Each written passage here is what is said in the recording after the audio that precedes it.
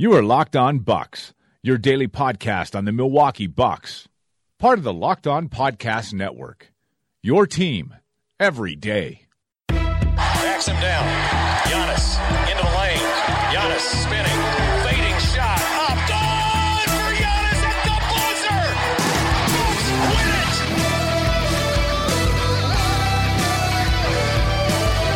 We may be young, but we believe on the future. Win it.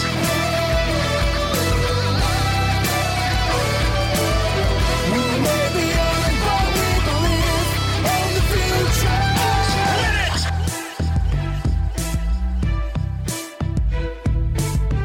Welcome to Locked On Bucks. I'm Eric Name, Milwaukee Bucks reporter at ESPN Milwaukee. Also, the Milwaukee Bucks reporter at ESPN. And I gotta say, Frank, I feel a little bit dirty saying this one, but ESPN Fond du Lac. Fond du Lac is a huge place and somewhere that I shouldn't say huge, but it's a big enough place that people know. Like, this isn't ESPN, Wiota, whatever it was earlier today. So, like, I feel a little bit guilty because this isn't my goal in ESPN affiliates to do larger cities that people may know. Like, Fond du Lac is... people know it exists. So I feel a little bit guilty for it, but still, I'm reporting from the ESPN Fond du Lac affiliate for today. And yeah, I feel a little bit guilty, but I am happy to say Frank Madden, the founder of Brew Hoop and my good friend, is back today. Frank, how you doing, buddy? I'm good. So little has happened in the week or so since I've talked to you. Normally if we're away a week, there's just so much to get caught up on. But since we are in late July, there's obviously not as much. And I know you covered, some of the quote unquote breaking news. You had to get in the emergency Trevon Duval emergency pod yesterday, since Bucks Nation needs to know how to feel about that one. So, hey, any roster move is interesting, and that one, that was interesting. Sure, why not, right? Might as well, roll the dice. As I tweeted, I think always interesting to roll the dice on a guy who's sort of high pedigree, top 10 recruit type player, who has physical tools. Which certainly, I think those two things are true about Trevon Duval. Whether he can ever actually turn those tools and pedigree into NBA value is obviously a big question, but I think certainly it will be interesting to see how much we see him with the Bucks, because I think, as you pointed out, the Bucks, after the 1 year in the first year of two ways, they had a penchant for using guys on two ways and actually playing them a lot. So Trevon Duval is certainly not a guy you would look at as someone I think you'd expect to see really play much at all with the Bucks, just because they've got 15 point guards and he's like a super raw 19-year-old kid. So he may be a guy that you'd think would be more likely to spend more time with the herd, and just sort of focus on development. But who knows, right? I mean, I think philosophically it's interesting with these two-way guys, because like Xavier Munford is an interesting contrast, right? Because he's his mid-20s, more of a, I guess, I don't know if known quantity is the right word, but I think there's an obvious sort of dichotomy between teams that try to sign very young players, like guys who just came out and were like undrafted, like a Duval type, who are obviously much longer term projects, right? I mean, the odds of any point guard, any rookie point guard, 19-year-old point guard being useful in the NBA are very low, much less one that wasn't even drafted. So it's definitely a longer term play for a guy like him.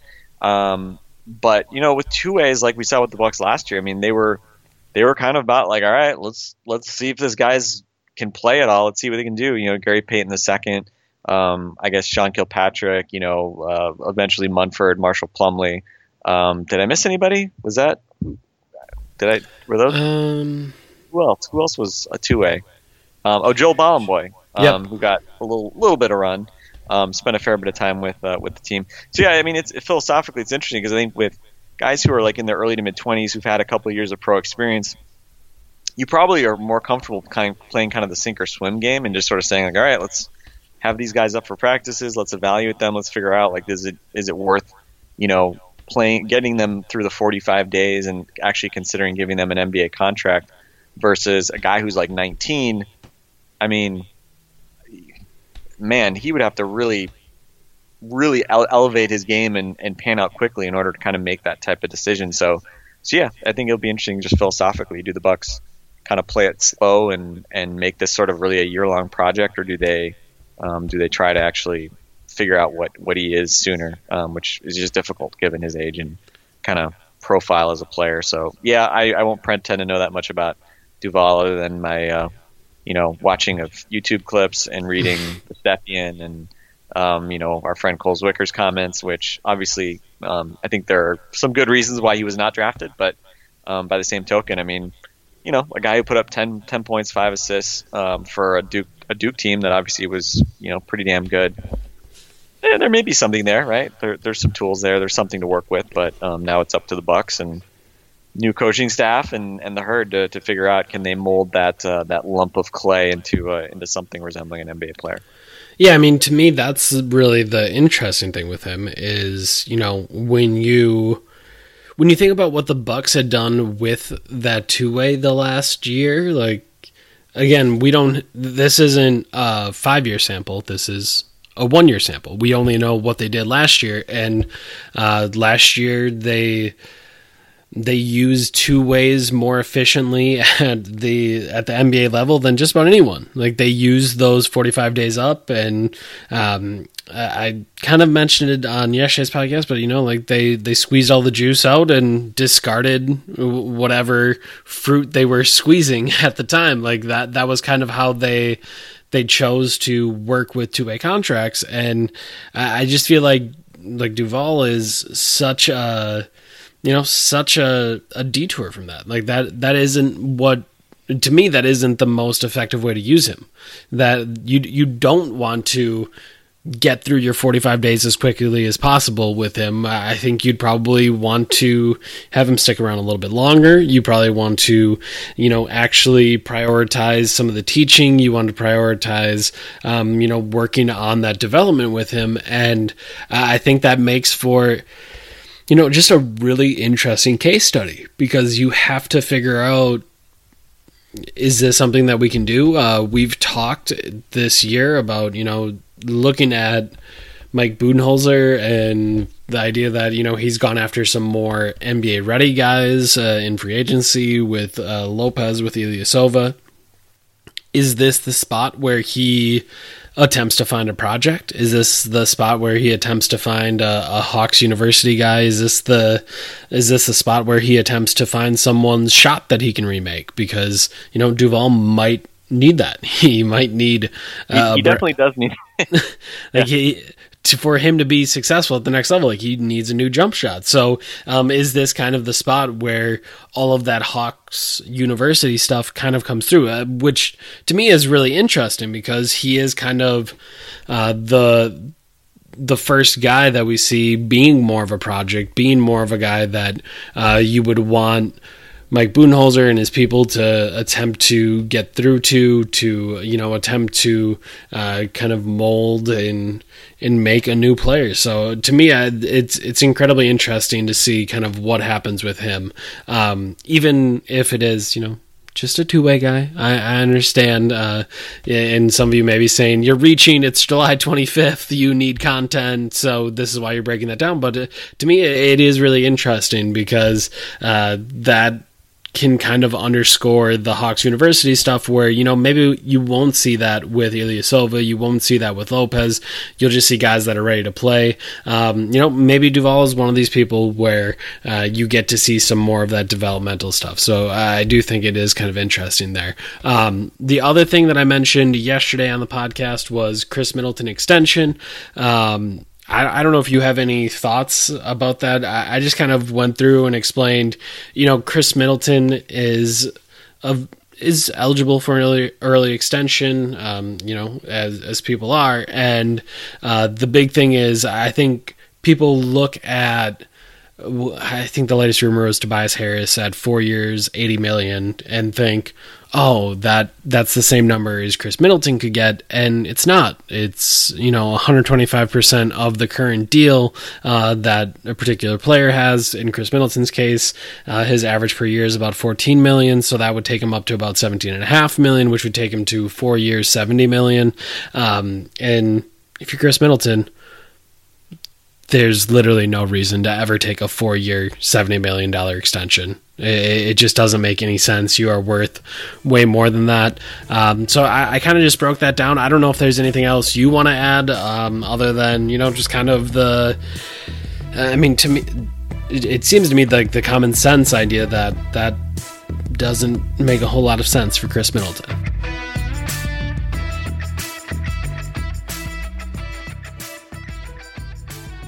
Yeah, and again, I mean, this is the downside of having a cheap current contract, and his contract he has a declining contract. So this year and next year are the lowest, I believe, the lowest numbers of his full 5-year, $70 million deal that he previously signed. So because his number is only $13 million, he can only be offered 120% of that as a starting salary in an extension. So his starting salary can only be $15.6 million, and then 8% raises on top of that only gets you to about $70 million. And we heard the news about Jimmy Butler turning down whatever it was, 100 or 110 million over 4 years, and that's because Jimmy's a max guy, and he's going to get way more than that if he just waits. And obviously, whatever extensions bring you certainty, right? If you have injury concerns, things like that, there's obviously value in locking in money if you have concerns about that. But most of these guys, I mean, Chris is 26.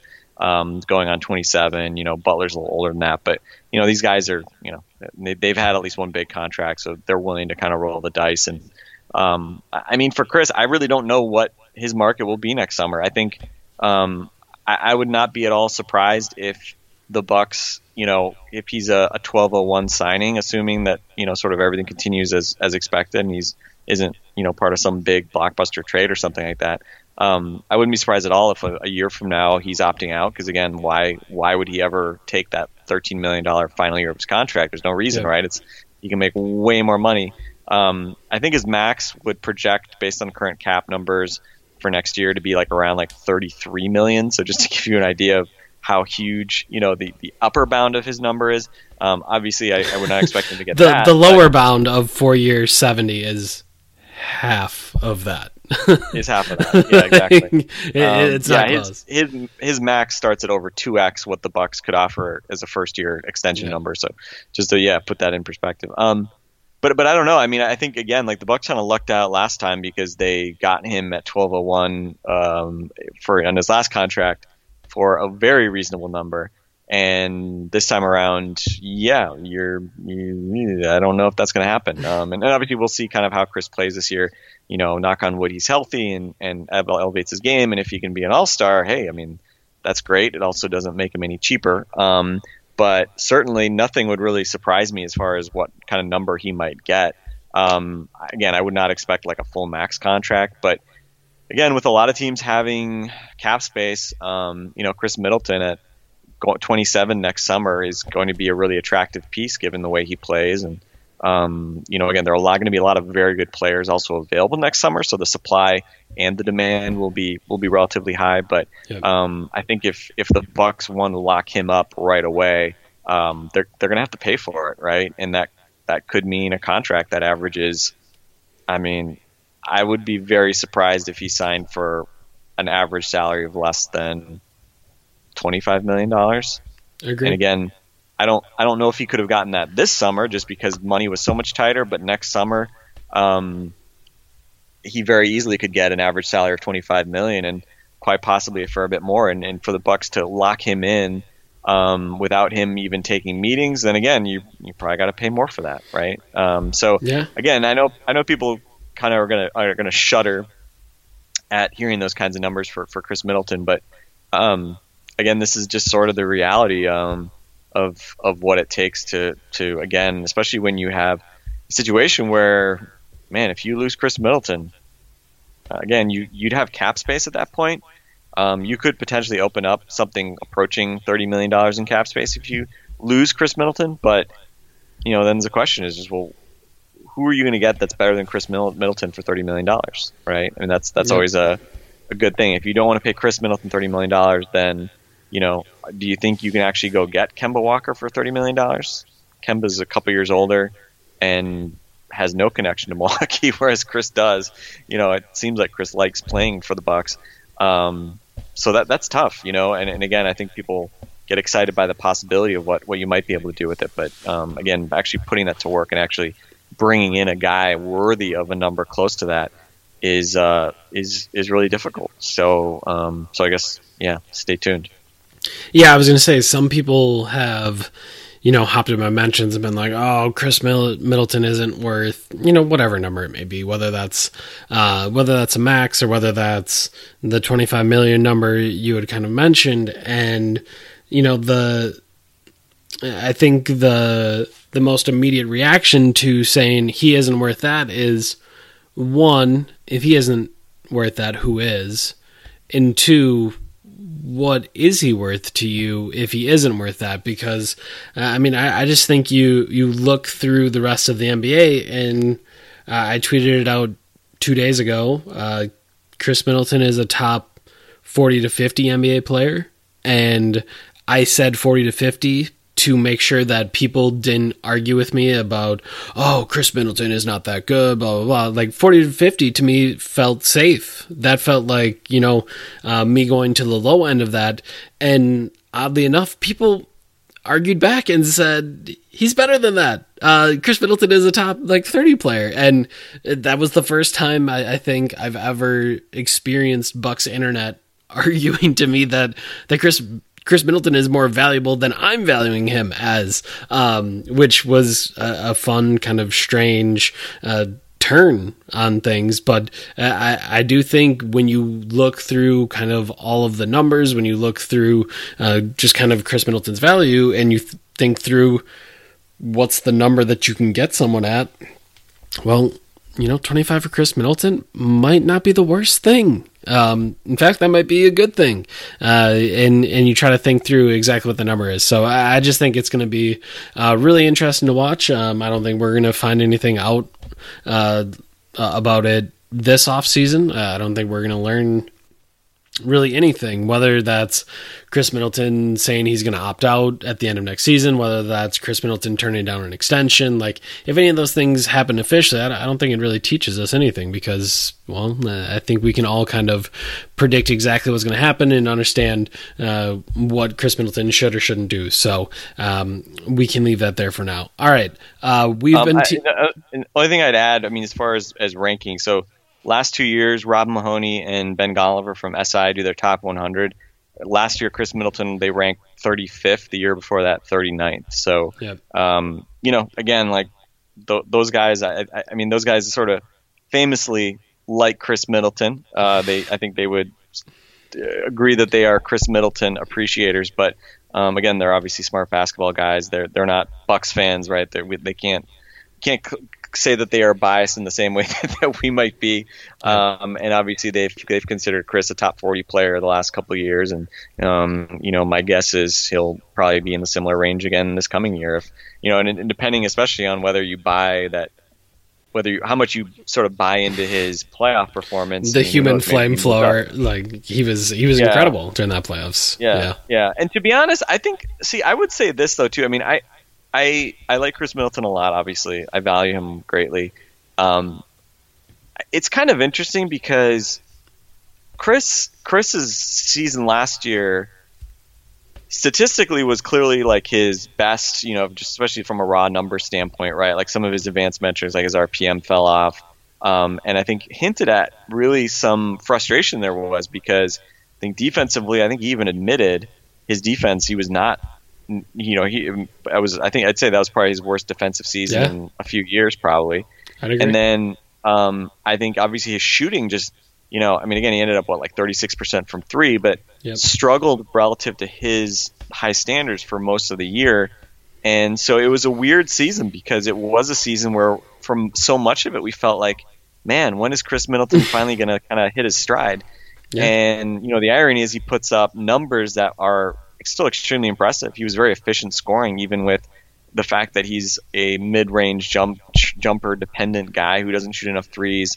And so it's definitely interesting, because it was not a like, oh, everything went perfect for Chris Middleton's season. It was Chris Middleton put up pretty damn impressive numbers, and yet we still kind of were left wanting more. We still felt like we could have gotten more out of that year. So, the good and the bad, right, is that I think I don't think we should let the fact that Middleton just made all of his mid-range jumpers in the playoffs kind of distract from that, because again, Chris was great in the playoffs, but I mean, I don't know, I just felt like a lot of the shots just went in, which, I mean, that's the point of the sport, but also on the flip side, I don't know, I feel like that sort of papered over a lot of the heartburn people had during the season, which I think in part was justifiable.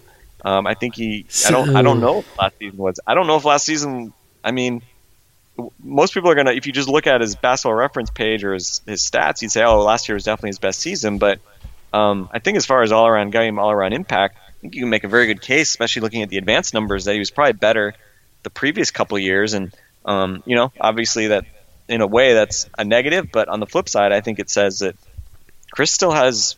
We can see a much better Chris Middleton than we saw last year, in my opinion. Yeah, and I don't know, like it's really tough to think through Middleton because he, in my mind, is an elite shooter and just kind of has been throughout his time in Milwaukee.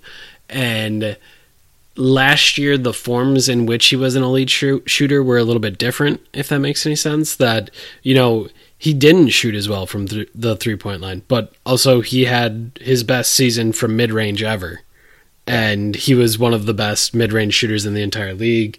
As much as we talk about the, tough shot express and, how bad that can be, well, when Chris Middleton is one of the best mid-range shooters in the entire league and does so incredibly efficiently, even though they are bad shots, just kind of from an analytical standpoint, well, he still had a great season from there. So I don't know. It to me, it's really difficult to square because he was not an elite shooter in the way that he's been an elite shooter in the past, but he was an elite shooter last year in ways that he hadn't been an elite shooter in the past. So I think the optimist in you says, whoa, put together that elite shooting from mid-range, off the dribble, isolation with an elite shooting three-point season, which he's done in the past, and you got yourself a pretty special player there. You got yourself a 22, 23 point per game guy because he's able to do both of those things. The pessimist would say, well, if he's only able to do one, then, you got to figure out which one of those you want, and maybe he can't do both of those at the same time, but I just think it'll be kind of interesting to watch and see where he goes. Obviously, he has Team USA coming up here the next 2 days, and we'll see kind of how that goes for him and, how he plays against some of those guys and whether or not he's able to make some of those rosters. But I think an interesting season for Chris Middleton coming up because as we think about Mike Budenholzer, well, he likes to shoot threes. He likes his guys to shoot threes. So there could be, maybe, I don't even want to say, a regression to the mean or anything like that, but like the thing that we've always wanted is Chris Middleton to shoot more threes. We might actually get that this season. And, that should be interesting to see. Okay, let's try to do this, Frank. It took us 25 minutes to get to it. It took us 3 weeks to get to it. Dante DiVincenzo, Summer League. The Bucks first round pick. Dante, the big Ragu. A lot of people, know who he is and are thinking about him. But I guess when you look through Summer League, I think it's really difficult to attempt to figure out exactly, what Dante DiVincenzo was, what Dante DiVincenzo is, and what Dante DiVincenzo will be because, he missed a bunch of time and then, we only got to see him in limited time in 2 games. In that time, though, he didn't make a shot. There's really no two ways about that. and again, there's a ton of circumstances that go into all of this, and a number of ways that you can explain away why he didn't make a shot in those times. And you can think about some of those other things, but he didn't make a shot in those 2 games. And I think no matter if you're the most optimistic person on earth, that's kind of concerning. And I just think, again, Summer League doesn't necessarily mean anything or everything, or there's not a huge sample size to take off of that. But at the same time, he didn't make a shot, and Bucks fans didn't see him make a shot, and you have to, I think at least somewhat, kind of frame your view through that, right? Or am I crazy there?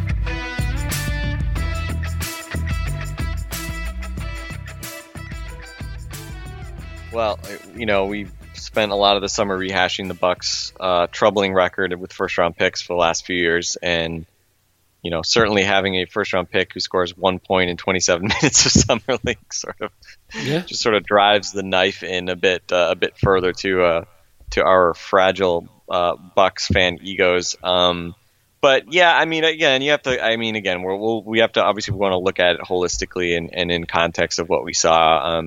Him missing a bunch of threes. I think he was 0 for 5 on threes, 0 for 8 overall in those 27 minutes after coming back from the groin injury. Again, I at this point, people I think recall I didn't think he was the most inspiring option in the first round. And again, my logic was, all right, you got a 6'4", 6'5" guy with short arms who doesn't play point guard. That guy, you pretty much have a shooting guard, and you really, really, really hope he can shoot and play some defense, because he's not going to be really a sort of playmaker-ish type guy. Again, not to say he can't dribble at all, but watching him even this brief time at Summer League, it doesn't look like he's a guy that is ever going to be a point guard. I think we've seen the last couple of years, as much of a great playmaker Giannis might be, Chris can do some of that. I do think you want a legit playmaker with Giannis on the court, and Dante, we'll see. I don't think I saw enough to say, can he be a really good defender of point guards or something like that? Who knows, right? Hopefully he eventually figures out how to run a pick and roll a little bit. But again, I think what we saw from him obviously is he didn't make shots, and offensively sort of, was trying to kind of fit in and make some plays.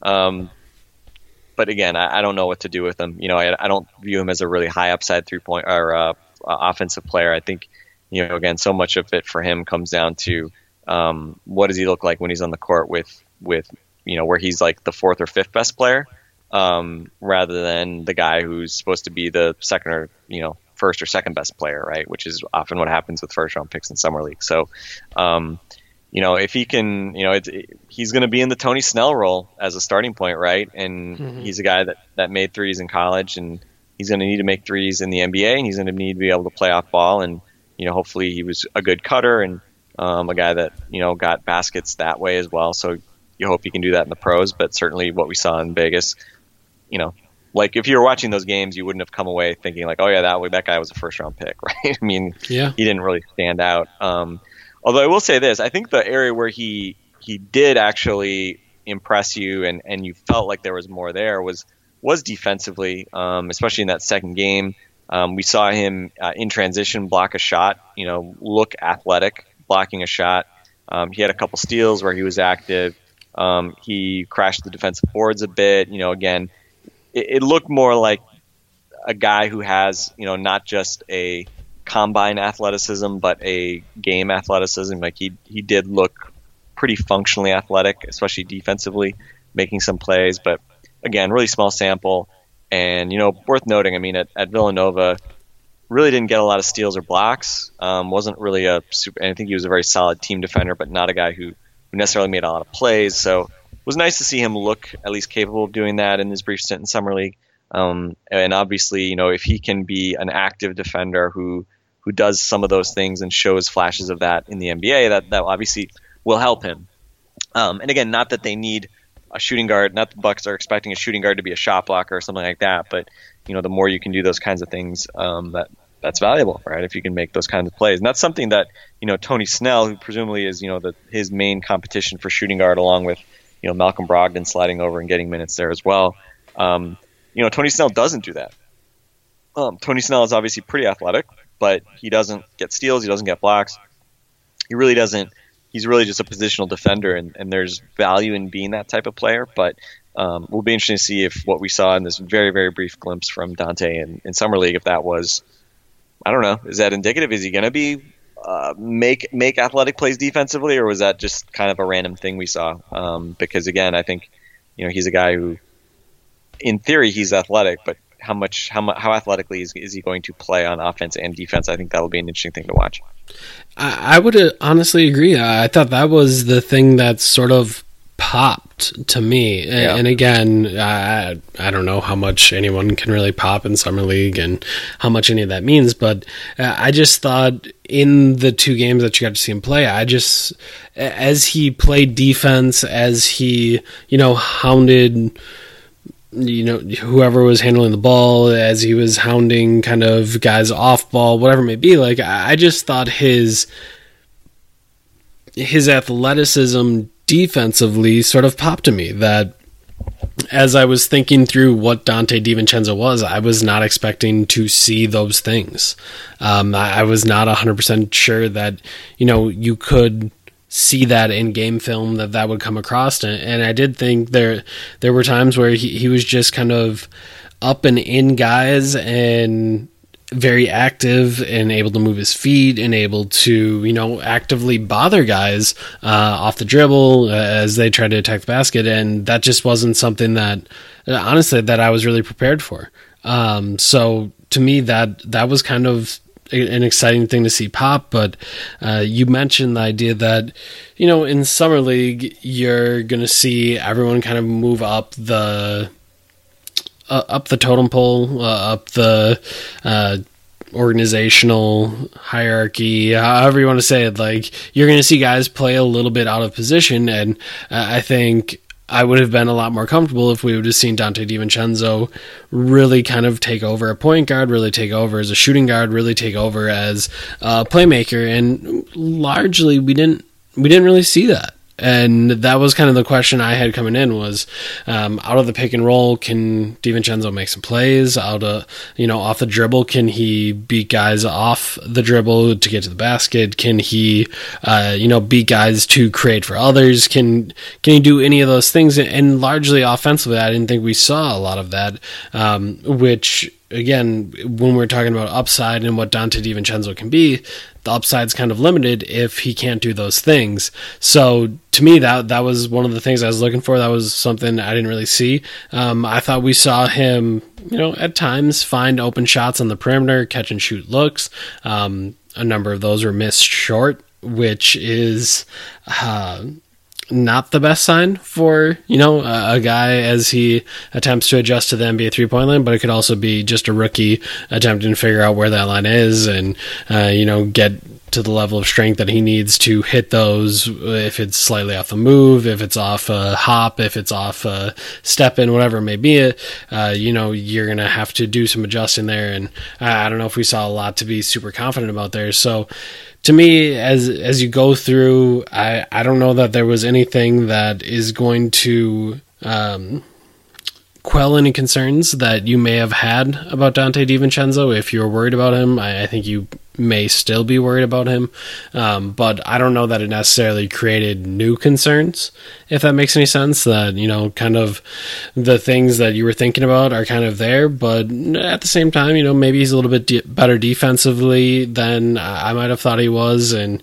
maybe that quickness, athleticism, all of those physical tools flash a little bit better than I might have thought of, because like you mentioned, there are times where guys are just combine athletes, and I thought DiVincenzo might be one of those, but I thought we saw some to suggest that he isn't one of those guys, that it is a functional type of athleticism where he can actually kind of flash some of that and be maybe something a little bit more. So we'll see, but I don't know that we have any concrete answers after Summer League. Yeah, I think it's important for a guy like him. I mean, we've seen it now the last couple of years, the Bucks drafting guys who played, or at least were in college for 3 years. I think both DJ Wilson Dante DiVincenzo effectively had, I think, 1 year where it was more or less a redshirt year because they barely played. But both guys played 2 years at a very high level in college in terms of, with teams that were very good.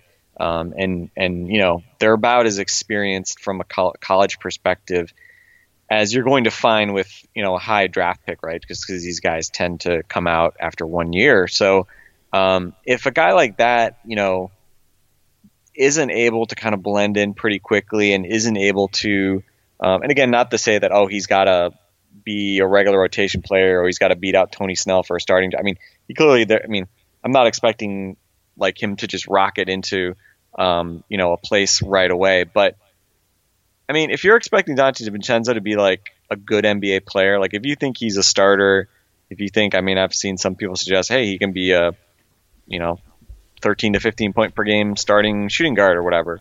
There may certainly be scenarios where he could be that, right? I mean, if his 3-point shot is great and he can play off Giannis and be like kind of complimentary guy, like I think that's possible.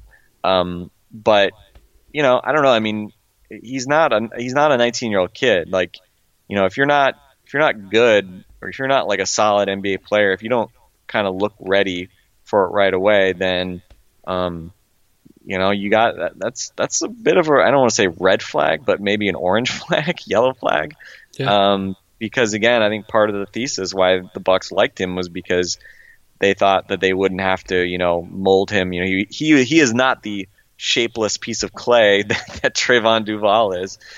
He's a guy that in theory should know his role, know how to fit in more quickly. And if he doesn't, then again, I think, it's because he's just probably not going to be that good of an NBA player. So I think, again, not to pile pressure on Dante DiVincenzo or something like that, but he's got an opportunity to play.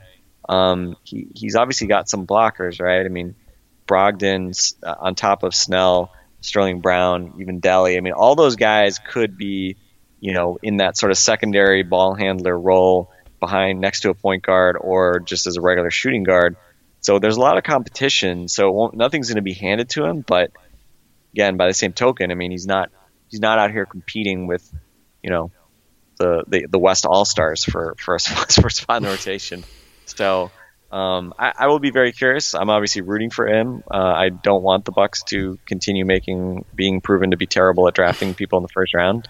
But again, let's just say for our fragile Bucks fan psyches, it was definitely not great to see another first round pick not even be able to play for a while for the first few games, and then obviously not really look the part when he did get a chance in those last couple of games. So, and that's why I was especially pissed off that they blew that lead in the last game, because I would have liked to see the Bucks first round pick actually make a shot in Vegas. I was kind of bummed that they didn't have another game to play and hopefully get him off the schneid, but unfortunately, it didn't happen, and now we'll have to wait, another couple months before we can possibly see him make a shot in a quote unquote real NBA basketball game. Fingers crossed that it happens. We'll have to hit up Steve Von Horn and make sure that he's got the doves ready for when it does happen, for those to be released. So we will see kind of what happens with DiVincenzo and see if he's able to, make an impact. I don't know if he's going to have a huge chance, because you look at the wings for the Bucks and you look at the point guard situation for the Bucks, and maybe there isn't a ton of opportunity there, but also they're going to be looking for depth, and I do think he'll definitely get some chances. So we will kind of see how all of that goes. All right, Frank. I think that's going to be it for us for tonight. I'm happy to have you back. Thanks for actually being able to be here, and I want to apologize for covering the Brewers and making all of those very late nights to record, where it just ended up not being possible, but we're back and we're having a good time, and that should be great. So hopefully all of you enjoyed that. For Frank Madden, I'm Eric Name. This has been Locked On Bucks. We will talk to all of you guys later.